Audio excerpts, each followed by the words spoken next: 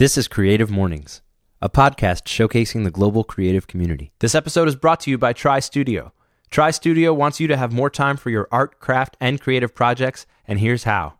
Try something creative in a private, local lesson tailored to your goals, or teach what you love doing and get paid for your time. Together, we can change how the world thinks about work by supporting play. Try, teach, or do both. It's free to join. Sign up at trystudio.co.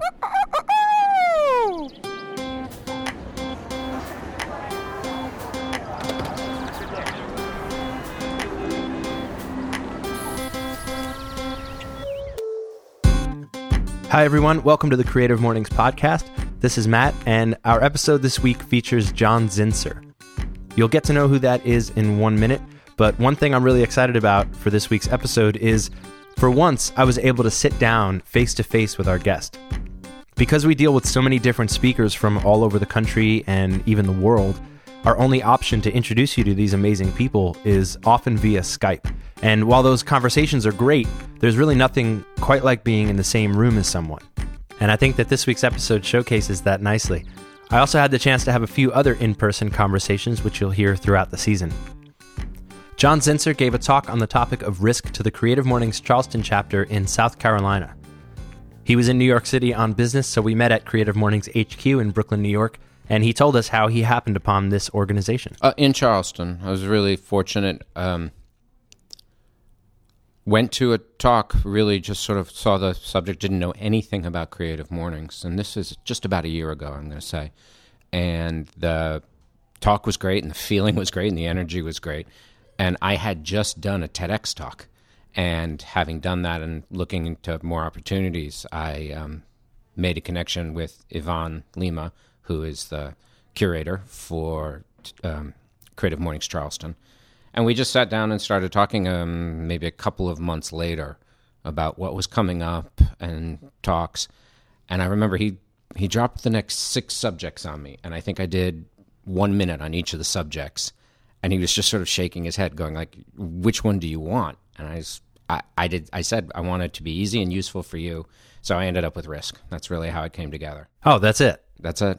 That's interesting to me because in your talk, you do an incredible job of staying on topic. And of course, everyone is dealing in risk every day. Everybody, yes. But I was surprised to find out that risk really doesn't appear anywhere in your job title. No, not at all. My title doesn't really relate to risk in one sense, but on the other sense, as you said, everybody's day includes it. My focus is fundamentally on human communications and conflict management. So it's really not about my risk, it's about everybody else's in part. And for me, the risk has always been the willingness to connect with those people who are struggling at the moment, those people who are facing something that they're not quite getting the hold of, or they're not quite overcoming the gaps between us. And so my job is to be there and help build a healthy communicative relationship, whether it's interrupted by conflict or culture or organizational design. I'm simply trying to help people connect past the level they currently are on. And so for the listeners who don't know who you are, what is it exactly that you do? I'm a consultant. I run Pacifica Human Communications. I'm co-founder along with Andrea Skank. So I'm called Principal and she's called Managing Principal. So we work around the globe with large organizations, small organizations, individuals, whoever is looking for that opportunity to overcome the things that keep us apart. And you and I are fortunate. I've already mentioned that we're in New York City speaking right now, but what is it that brings you here from Charleston? I teach in the master's program at Columbia for negotiation and conflict resolution. It's a wonderful opportunity. I get to come up to New York 3 times a semester, do a little lecturing, do a little classwork. I've had some really fantastic students over the last 6 years that I've been doing that, and it gets me to New York, which is exciting, and that's why I'm able to be in Brooklyn today. So it's a double gift. So your talk, which we're about to get into in a little bit, it doesn't reveal too much of your history and some of the risks you've encountered. So I'm curious if you'd be interested in sharing a little of that before we get into it. So I think it's important right now, meaning this time in our country and our lives. I'm very fortunate. I'm a privileged person. I know that. And I know that risk for me is not the same as risk for a lot of people. I've come through some very wonderful experiences, and I've had a few tricky moments as well. But I think the big risk that I took that was important that leads to where I am today. Starts as an 11-year-old watching the Olympic coverage on ABC in 1972 and watching an up-close and personal segment that they did for a long time about the Japanese women's volleyball team. And I was just sort of startled by how different the people were and how could anybody behave like that. And I became a Japanophile at 11. And all the way through my college career, I was pursuing all the information I could about life in Japan. And immediately after college, I went. I was on a program for the Ministry of Education in Japan. And I was there for about 3 years, 2 years with that program and another year as a headhunter in Tokyo. And it taught me a great deal about being different. It taught me a great deal about standing out. It also taught me some really important lessons about how to connect and what matters to other people.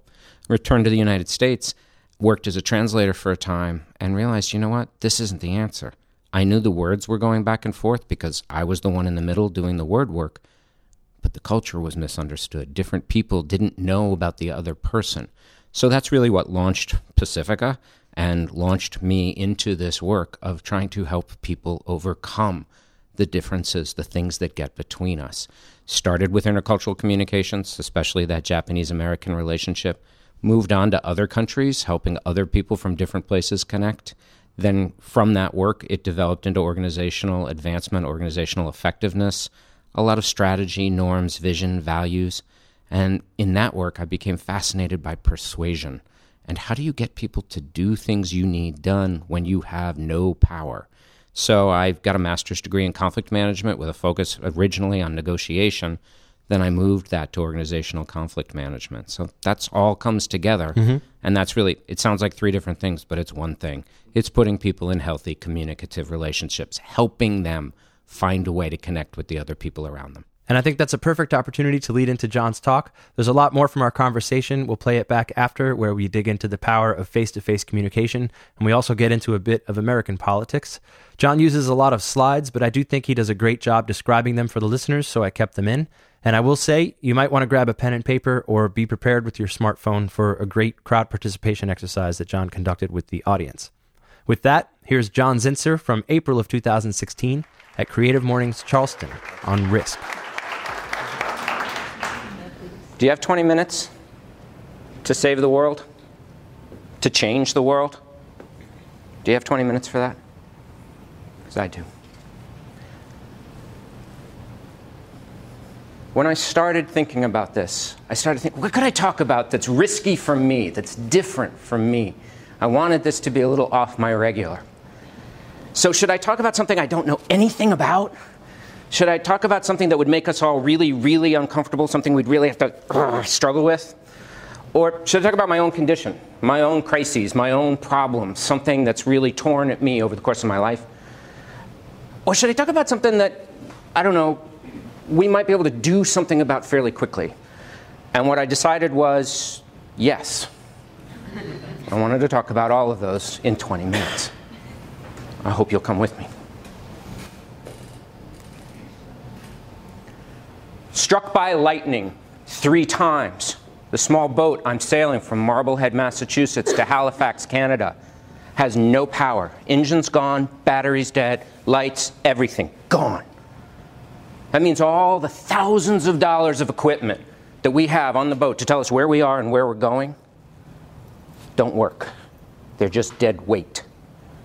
There's 50 miles an hour breeze going on, which means there's this whistling sound in your ear all the time. Lightning is the only light we have. And some of the bolts are going off so close to the boat, you can hear the water sizzle. Somebody tell me why this isn't risky. Anybody got a guess? Why is that not risky? Either my telling you or the story itself. Anybody? So you're here now? Say again? You're here right now? Because I'm here right now. Thank you. I did that speech last year. That's the opening to my TEDx talk. I did that sale 35 years ago. I was a kid. You don't get to do risk twice. Risk can never be the same thing a second time. That story was risky once. That sale was risky that day. If I did that race again, it's not the same risk. I have the experience. Even in the context of a game where the rules are pretty clear and pretty simple, filling the inside straight in poker, hitting double sixes in backgammon just when you need it, dropping a three-point shot with 1 second to go in a basketball game, none of that is the same risk the second time. You can't repeat risk. You can only do it that first time.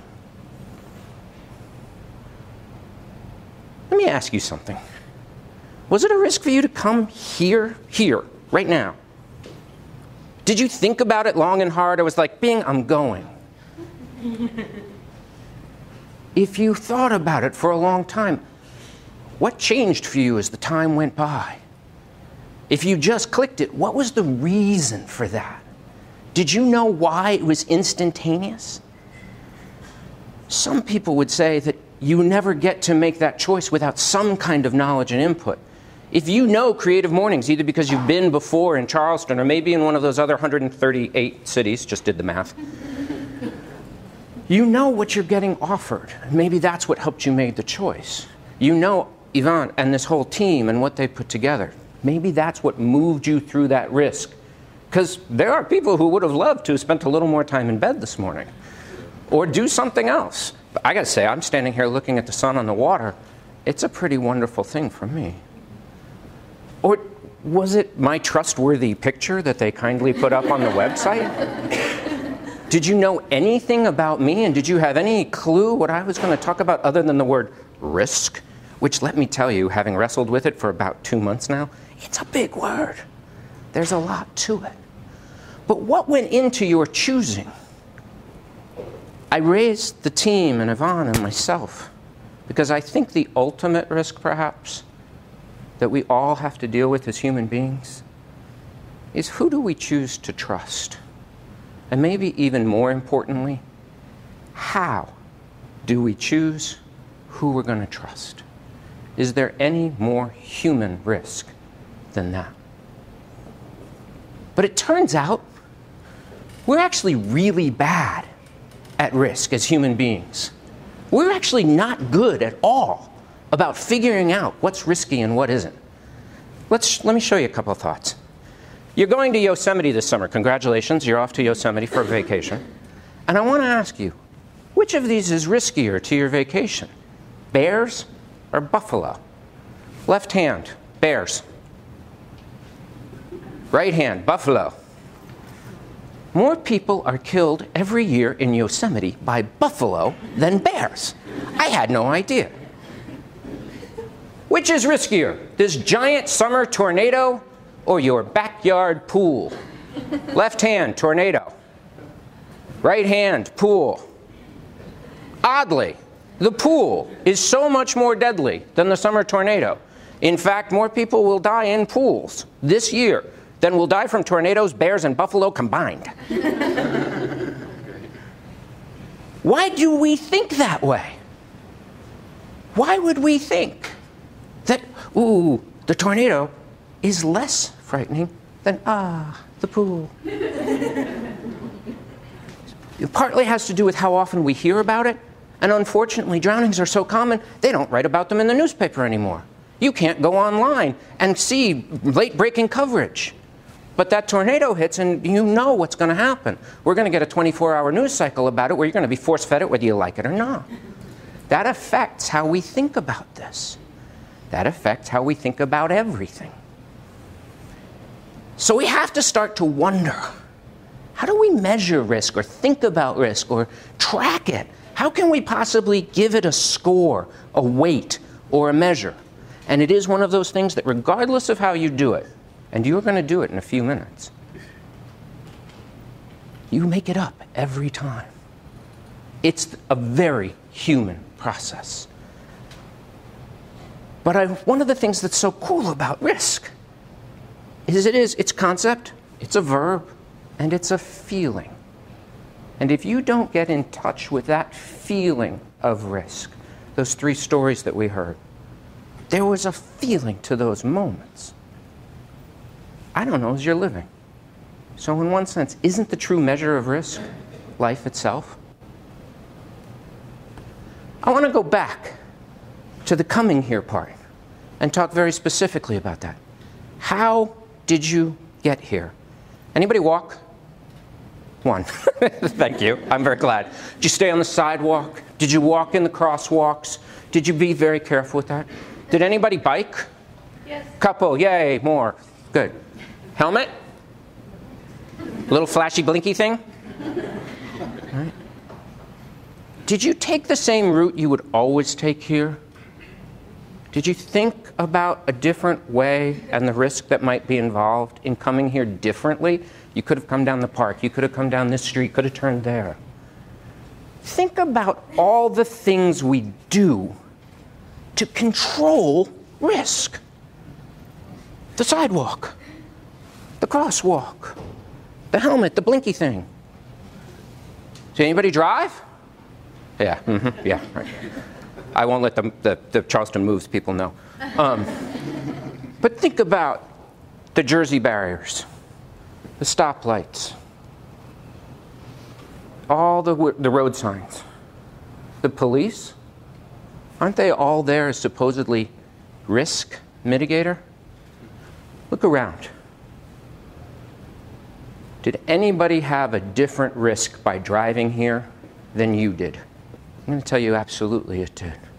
With all that we do to try to protect risk, some people get risk choices when others don't. But think about those things that we do endlessly to try to protect ourselves from the risk of walking or biking or taking the wrong route. And think, what if you didn't have that choice? Some of you have probably seen these numbers recently, and if they don't scare you, they ought to. This is the numbers from roughly the last 4 years.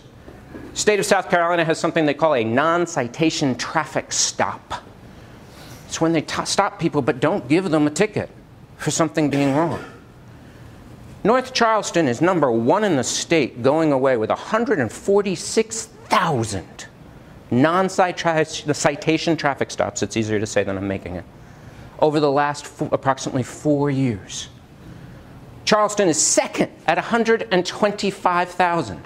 The next closest city, which is roughly the same size as Charleston, is Columbia.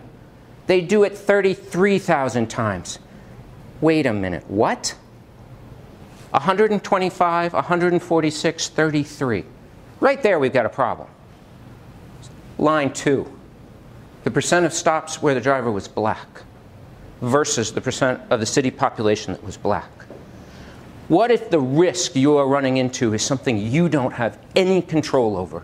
Somebody's taken that away from you. Think about it. Feel it. That means for somebody driving in Greenville, South Carolina, the risk is 1. It's a standard. In Columbia, the risk is actually less than 1. It's only 88% likelihood. But if you're an African American driving in Charleston, you're 2.7 times more likely to be stopped for a non-citation violation. And if you're in North Charleston, it's 4 times. And it's actually even worse in Mount Pleasant, but I didn't want to put it on a slide. Damn serious effect of risk. What would you do if you were 4 times more likely to be stopped? Would you have come? Would you have stayed home? Would you run that risk? I wanted to give you a slight different graphic representation on it. Look at those numbers. They're doubled for the youthful categories on the one side. But this interesting thing happens at the age of 76. We stop old white people more than we stop old black people, which I don't really know what it means, but I just found it fascinating. It's a turnover. I don't know why. Take the keys from your older parents. But this has to have you think. You've got to wonder about what it's like to live with risk every single day that you don't have any choice in. I didn't have to get on that boat to go to Halifax. But what if you just have to run that risk to live, to spend every day here?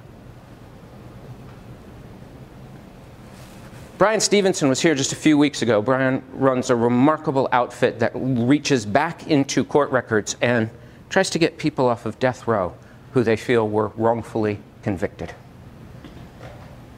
He had 4 really simple principles for overcoming inequality in America, and the first one was get proximate.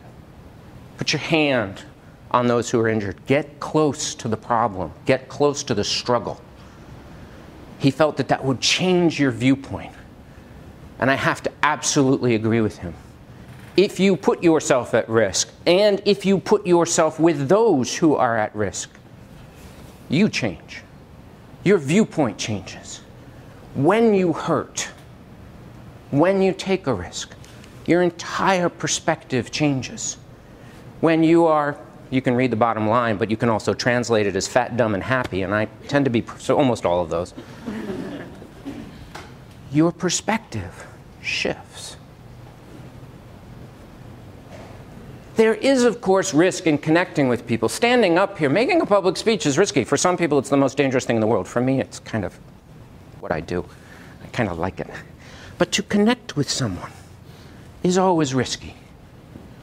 To connect with the world can be highly risky. And I mean the world in an environmental sense. How could we be here on Earth Day and not at least mention it? Think about that, to get connected to your environment. The world of belief and faith, I struggle with that connection. I struggle with that connection hard. I had to say to my minister recently, I'm not sure I believe, and I'm not sure God wants me to. That was a risk.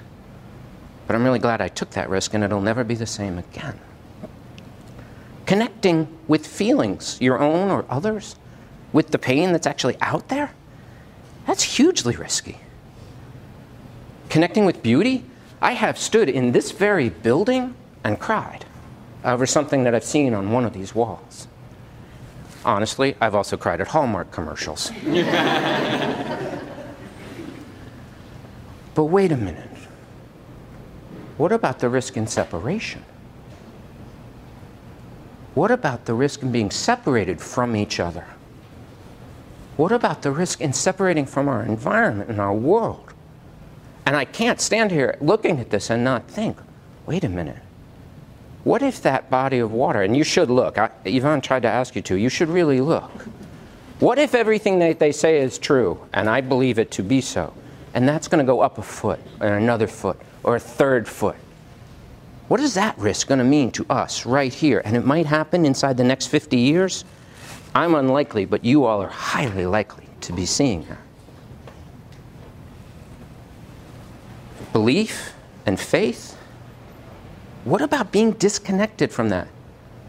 What about being disconnected from God? And that can be a lot of different gods. That could be the God who is good orderly direction and keeps you clean and sober.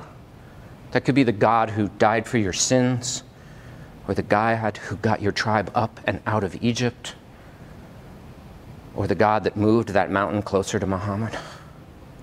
Or that could be God, Gaia, this planet, our home, this place. Are you connecting in any way to any of that, or are you separated from it? And how does your risk change because of that? Are you separating and defending yourself, isolating yourself from feeling, from hurting? Have you kept yourself from beauty? I hope not. Because you all are the designers, the artists, the authors, the builders. I hope you take that risk to stay connected to beauty.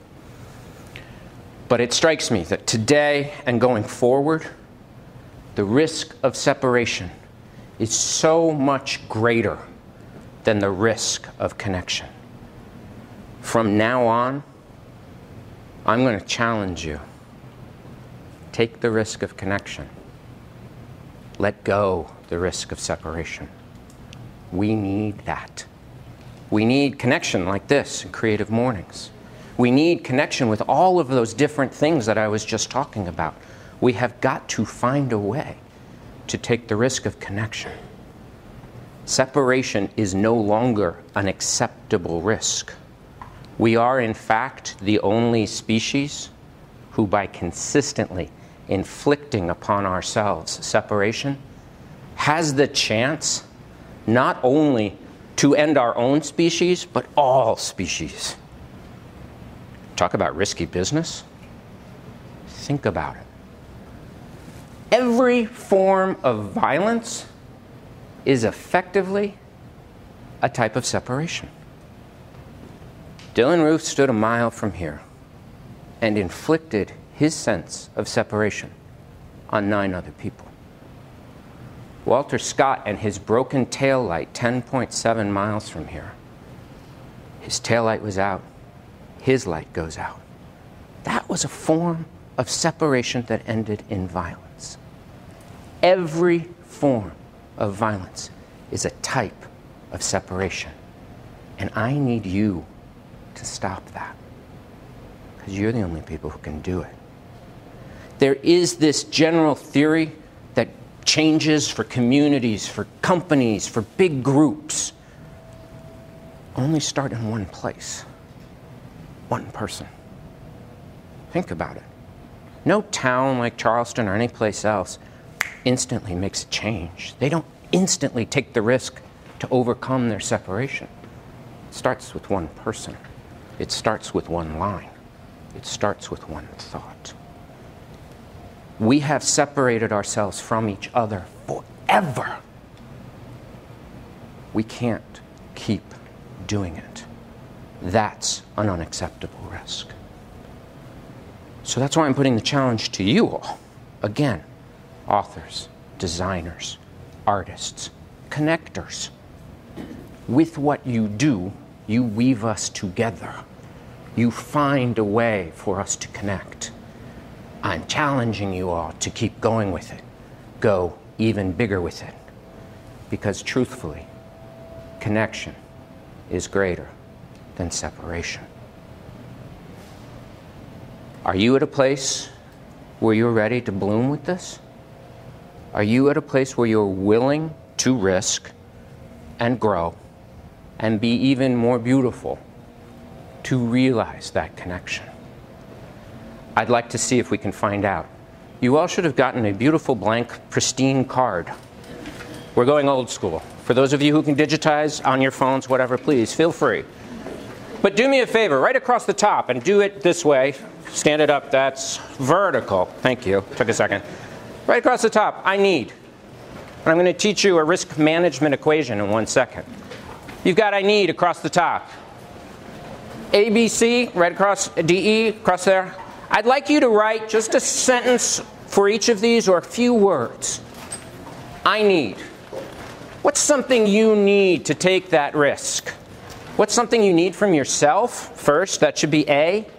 What's something you need in B for this town or your town? It may be Charleston, it might be Mount Pleasant. It may be the town you moved from in Minnesota, or where you started with that van when you and she got together and moved here. Wherever it is, pick a place, a political entity. What's something you need for that place? We've talked about it. It's Earth Day. C, something you need for the environment. D, something you need for that spirit, that connection. And I come back again and ask you to do it again, because it's never the same risk twice. Something you need for you, from me, big me. I'm going to give you all the time you need in about 1 minute to do that.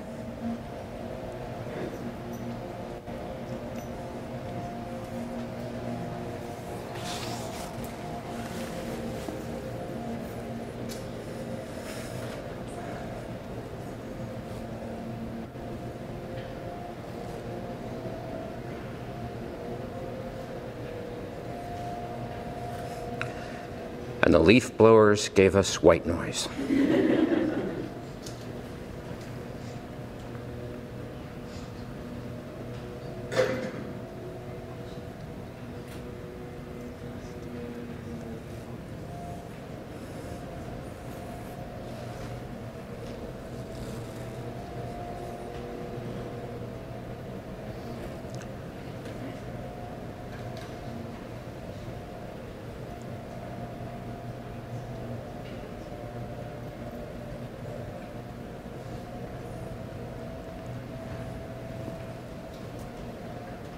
So most risk management is actually done in the negative. They ask you to determine the cost and then multiply it by the likelihood of a bad outcome. That to me seems like a bad risk to take.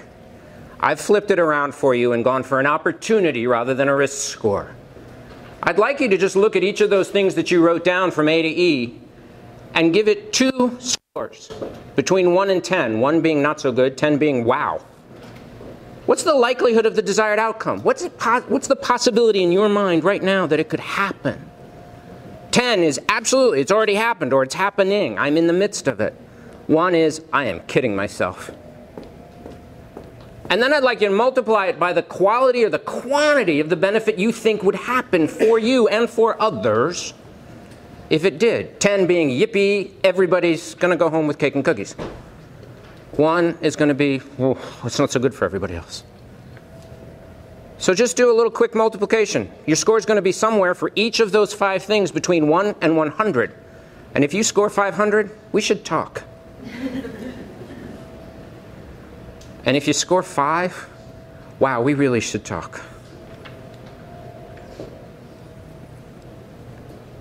Math's not my strong suit, so I'll give you about 30 seconds to do all of that.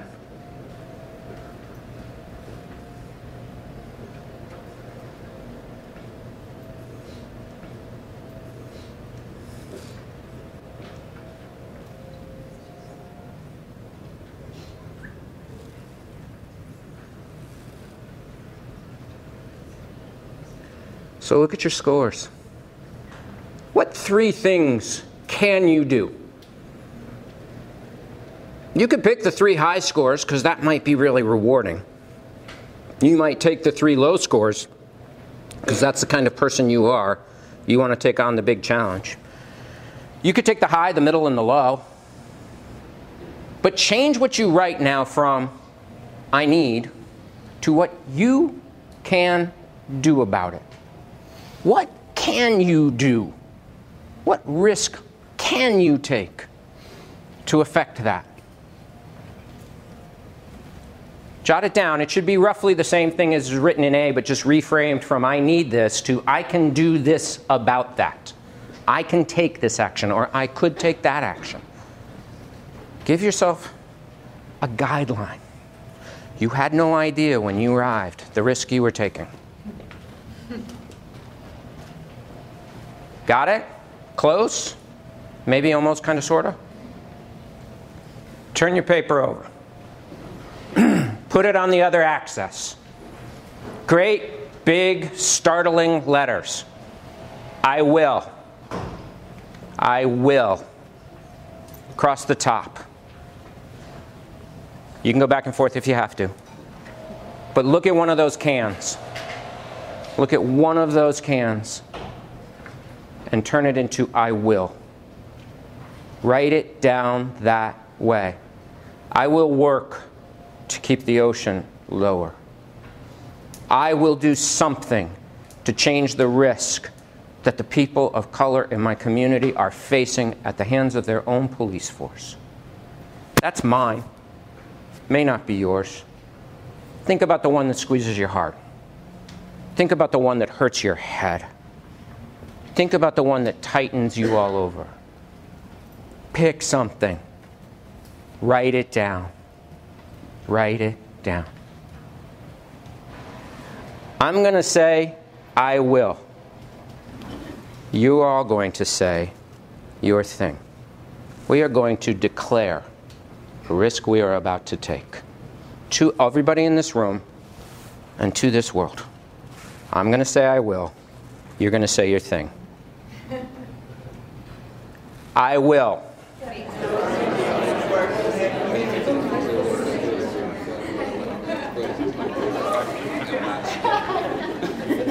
It might have sounded like a mishmash to you. Standing here, it washed over me. It feels like hope. Do me a favor. Risk it. I'm not going to grab the Nike line, but I prefer it this way. Risk it. I want to say thank you for giving me these few minutes to talk with you all. Thank you. More from my conversation with John in a minute, but first, we have to take care of some business. And this episode is made possible by Audible. Get a free audiobook with a 30-day trial today by signing up at audible.com/creativemornings. Personally, I've never read an audiobook, so to help me talk it out is a member of the Creative Mornings New York City community and a big-time Audible fan, Prescott Perez Fox. I've been a subscriber probably about 8 or 9 years, and my library goes back pretty deep, and it covers a lot of weird categories: biographies, fiction, business books. You know, I read for a period of time, I sort of got really into finance. I read like any book that had millionaire in the title, and then obviously burned myself out with it. So what are you reading now? Or is it, what are you listening to? I guess either works. I've never had to ask that question. Yeah. Goodness. Well, I just fiended a bunch of Star Wars books. And the cool thing about Star Wars books on Audible is that they do them like a radio play. So I guess they get licensing for all the sound effects. So you're actually listening to this book, and then the next thing you know, there's like laser blasts and zoom, zoom. R2-D2 is beeping. I can't even do it. It's beep. And then Chewbacca comes in. He's like, and then, you know, so it's all like mixed into the story, which is actually very unique because not every book has that. Well, if that doesn't sell some Audible subscriptions, I don't know what will. Yeah. Get a free audiobook with a 30-day trial today by signing up at audible.com/creativemornings. This episode is also made possible by SiteGround. With web hosting services custom tailored for a variety of projects, SiteGround makes the web stuff easy so you can focus on staying creative. Take Aid Mills, for instance. He hosts a podcast in the UK that focuses on local creatives called The Design Jones. The Design Jones was born out of me just not having any love for design anymore. And I met a guy called James O'Connell, who I did the first episode with. And when he was talking about his career and everything he'd done, it was just absolutely fascinating to me. So if that could turn around my love for creativity, then surely there's someone else out there that's going to do the same thing for. And SiteGround understands the needs of the creative community. That's a place they seem to feel at home. And everyone I've recommended them to and have used, they've all been creatives, and they just found it an easy experience for us to use that aren't necessarily tech savvy. The web kind of scares them, but they find SiteGround a bit more of a friendlier place to be when you get to do hosting. And what would you say is one of the main things that sets SiteGround apart from its competitors? From the hosting I had before, which was just really slow, clunky, and it was just hard to kind of get anything moving on it. It kind of feels like you're not a priority or anything. You're just a small fish in a big pond, whereas SiteGround make you feel like you're the main person there. Aid is right. And to show you just how supportive SiteGround is, right now you can get up to 60% off at siteground.com/creative. SiteGround. Web hosting crafted with care. So I'm here with John Zinser, and there's still much to discuss, but there's something that you say very early on in your talk, and made me laugh actually, because when I think about it, I really don't ever consider a different route home. Like, some people may be different than others and change it up, but for me, it's really, you know, we get into this habit, and that's what it is. We don't really change it up ever. Humankind is built around, in part, success of mitigating risk. You know, we don't come with claws. We don't come with shark teeth. Our job to survive was to outtink. And a big piece of that is simply outthinking risk. But it's fascinating as we've advanced, I hope we can use that term as a culture, how much risk we've tried to put back into the equation through extreme sports or whatever it might be. Yeah. And I think a piece of that is we have bubble wrapped ourselves in so many ways that there is this voice inside a lot of us saying, no, I need a little more of that. I need to feel a little more of that. If we're simply conscious about it, we'll change our nature to it. And I hate to say it, I think a lot of what's gone on in modernity, the digital reality, parenting today, there's so much work at insulation and grouping to keep the risk of being a person at bay. We don't connect the same way that we used to, in part because we've put these things between us and we've put these things around our small groups so we don't connect with the other groups. Coming out of last week's election, I think we have an extremely potent example of that. Apparently, a lot of people just didn't understand what a lot of the other people were thinking and experiencing. And people were able to construct a reality and think one thing was going to happen. in part because they didn't take the risk of understanding what was going on for the other. Well, spoiler alert here, because we will be featuring Simon Sinek later in the season. But he and I had a Skype call actually on Election Day. Oh, my goodness. But it was early in the morning. Nothing had happened yet. Right, but nothing still, had happened you were yet. all sitting there. Yeah, I can only imagine. He says something interesting in his talk about how the situation we're in this country is our own fault. We get the politicians that we deserve. I think there has to be a sense of, and this comes to the risk discussion, responsibility is a risk. And I think more and more we've seen people working to outsource responsibility or deny responsibility, which is in a form rejecting risk. And I wouldn't dare contradict Sinek. I think it's important. It is a responsibility and it is individual. And you see with those razor-thin margins from last week that every vote really does count, and that matters. But that raises also the systemic side of it. The fact of the matter is, and this comes back to my talk, there are risks that certain people have enforced upon them or forced upon them that other people don't. And when we talk about the Voting Rights Act and how it's being enforced or not enforced, and when we talk about 880 less polling places across the country this election than the preceding one, those are not individual responsibilities, those are systemic responsibilities. But the only reason they became systemic is because individuals didn't do something or did do something earlier on. Nothing becomes institutionalized without an individualized action originally. Institutions don't just start taking action of their own. And you don't get systemic racism or systemic voter suppression just because of the institution. You get it from people. And so we do have to look at that. Right. And to go back to something you mentioned earlier about how we're not communicating the way we used to, even something like this, which I mentioned we usually do via Skype, but you and I have this opportunity to look each other in the eye and get I hadn't thought feeling. about it, but here's exactly what we're talking about. The sense of connection that you and I are able to generate sitting 3 feet apart, able to look each other actually in the eye. And Skype is great. I've had clients now in Europe and Asia that I probably wouldn't have been able to service from Charleston, South Carolina without Skype. It wouldn't have been the same. But it's also not the same as right here, right now. Even with a laptop, some earphones, and a couple of microphones between us, we're still on a different level. Yeah, and like I can look you in the eye and it's not a glitchy eye. Not the glitchy eye. I like that. And I think there's something simply to that. And I'm not going to get into the percentages. There's a lot of research, people talking about this percentage or that percentage, how much of the message falls away when you're on the telephone or when you're on Skype or when you're all that. It's a lot. And you simply can tell the difference between being with a person, talking to a person this close. It's simply a different thing. Totally. And I know we've fallen off topic here a little bit, I think. I wouldn't say we're falling off the topic at all, because the core piece of the talk, the risk of separation today is greater than the risk of connection.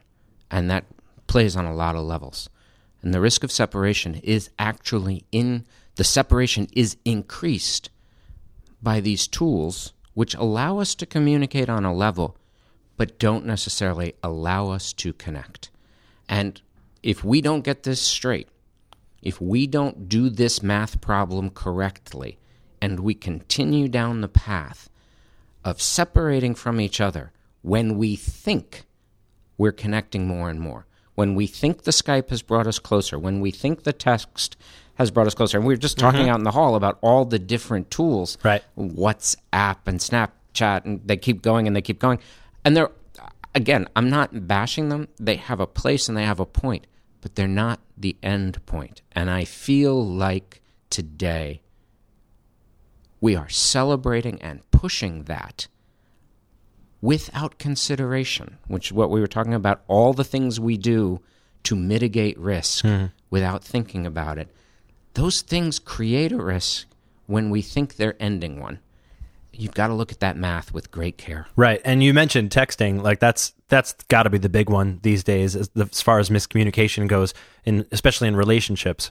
But you and I both know, and everybody out here who's listening to this, have you ever gotten the text or sent the text and you're like, no. Of course. Because you said something that could be translated so differently by somebody in a different place at a different time in a different emotional state. Right. And that's the difference. You and I are building a reality right at the moment. We are in this endless negotiation back and forth that leads us to this feeling.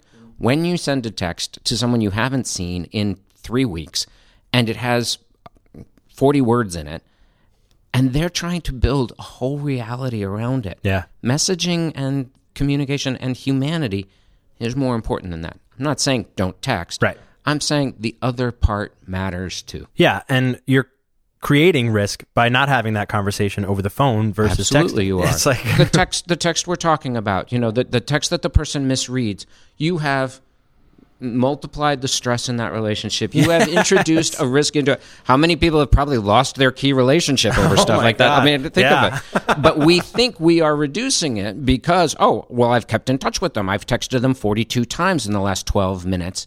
Maybe not. We just have to be open-minded to it probably increased it and it probably decreased it at the same time. And it's a vicious cycle because we keep doing this to ourselves in relationships, I think because one person thinks they're lessening the risk. Exactly. Like they're keeping a level head. And this is the important thing to remember. We don't actually take an action. We don't buy or sell something because we agree on the price. We do it because we disagree on the price. You think it's more valuable than I do. That's why I'm willing to give you $5,000 for your lousy car. The fact of the matter is we do that in relationships. We do that with everything all the time. It's not because we agree usually that we move forward. It's because we find the overlap of disagreement. Just the same way that data isn't useful when it all lines up. It's the differences in the data that tells us the story.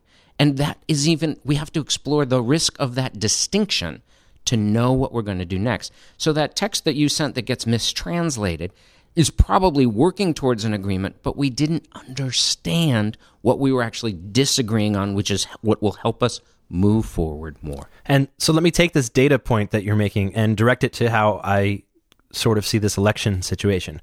I'm not as bothered by the change in the tide, right? Like data has proven that after a 2-term Democrat, you're likely going to see a change in the party. But what gets me is how blatantly foul a person Donald Trump has portrayed himself and how that was either applauded or looked past by voters. And that's back to what we're saying about separation. Data can separate you from reality in a way that can make reality a lot worse. Some of the feelings that I know people are having right now that are so hard, in addition to this could have been the first female president. That's huge for so many people. But part of the problem that made it worse was expectations were built and framed and reinforced and then proven wrong. I've got to credit my wife. She gets very frustrated when I spend too much time with my head in the GPS when we're going someplace, when I have it on the phone or whatever. And she's saying, look up, get your eyes up, and look, there's the sign for where we're going. Stop looking into the phone. Sometimes you're better off walking a few miles, looking at the signs that are around you, than you are staring at the screen again, crunching the big data. I know it has power and it has value, but it doesn't replace reality. So I want to get back to the Charleston talk that you gave because I love the exercise you use with the audience. And a lot of time these kind of interactions are short, they're in the moment, but what you're having them do is sort of set these goals. And my question is if anybody has reached out to you or followed through since your talk. It's funny you say that. Actually, there has. Again, my wife was at an event and was talking, and somebody said, "Oh, I was at his talk. He changed my life." And she said, "Oh, please tell me more." And the woman said, "I used to do a lot of art, but life had moved on, changed. I was a little older, and I hadn't been doing anything. And on the card, the one thing I wrote down is I will." She had written down, "I will return to my art," or something to that effect. I hope I haven't misquoted her too badly. And the day she was at this event with Andrea, she said, "I sold my first piece since I started doing art again in April from John's talk." So it's a person. I know there have been some others as well. That, to me, made the whole thing above and beyond worthwhile. And if anybody else from hearing that or from watching that did the exercise and has done something, I hope you'll get back to me and tell me what you did. I want to celebrate people who took the risk and got something done, and I hope it's as cool as selling a piece of art, or I hope it's as uplifting as it seemed to have been for her. And that's why I loved it so much, because this podcast is bringing that exercise to a whole new audience. It's not just an in-the-moment exercise. It's something that people can set some goals for themselves and take part in, and then, hopefully they can reach out to you. I hope they'll all get back to me with it. Yeah. That's all I can ask. So before we wrap up, our last question is something we'll be asking all of our guests at the end of each episode. If you went back 10 years and met yourself, what's one thing you would share with him? That is one exceptional question. All right, 10 years back. 10 years back, had just moved to Charleston, South Carolina from Washington, D.C. There was a lot of change and a lot of motion in my life at that moment.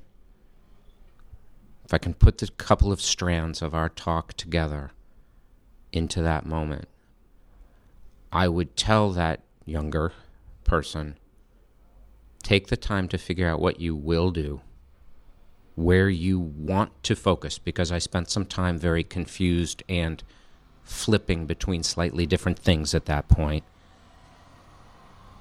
And take the risk of working on exactly what you need to be working on. Don't get tied up in what anybody else is doing. Don't depend necessarily.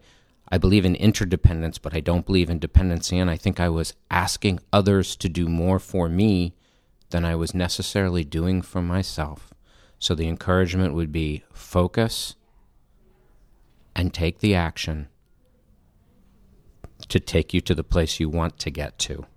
I'm very fortunate that I'm in the place I'm in, but 10 years ago, I think I was not certain. And I'm really excited by the opportunities now, but I think I could have gotten here a little sooner with some of that. And that actually makes me wonder, I just thought of this, but do you ever find yourself looking years in the future? All the time. Actually, I had a corporate father who always was talking about we have to have our 5-year plan, our 10-year plan, our 15-year plan, and interestingly, that's something that comes up in my marriage all the time. Do we have a 5-year plan? Do we have a 10-year plan? Do we have a 15-year plan? I don't think I did it as well as I should have 10 years ago. I hope, knock on wood, I'm doing a little bit better right now.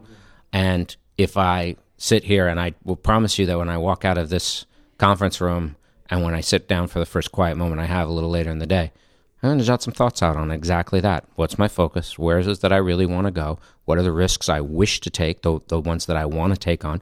What are the ones that I am going to protect myself from? Please don't think that I'm telling everybody to take on every risk that you confront. That's not it. But be thoughtful and be intentional about those that you can take on. And thanks to this conversation, I'll do that. John, thank you so much for taking the time out of your day. This really has been an absolute pleasure for me. I really appreciate it. For me as well, Matt. Thank you. Next week, we'll hear a talk on the theme of Broken by Catherine Winch from Creative Mornings in Richmond, Virginia. If you are leading your life and running your life to impress other people or make other people proud of you, it is a path to nowhere happy. Our thanks to John Zinser and everyone at Creative Mornings, especially for the HQ team in Brooklyn, New York, for letting us use their conference room.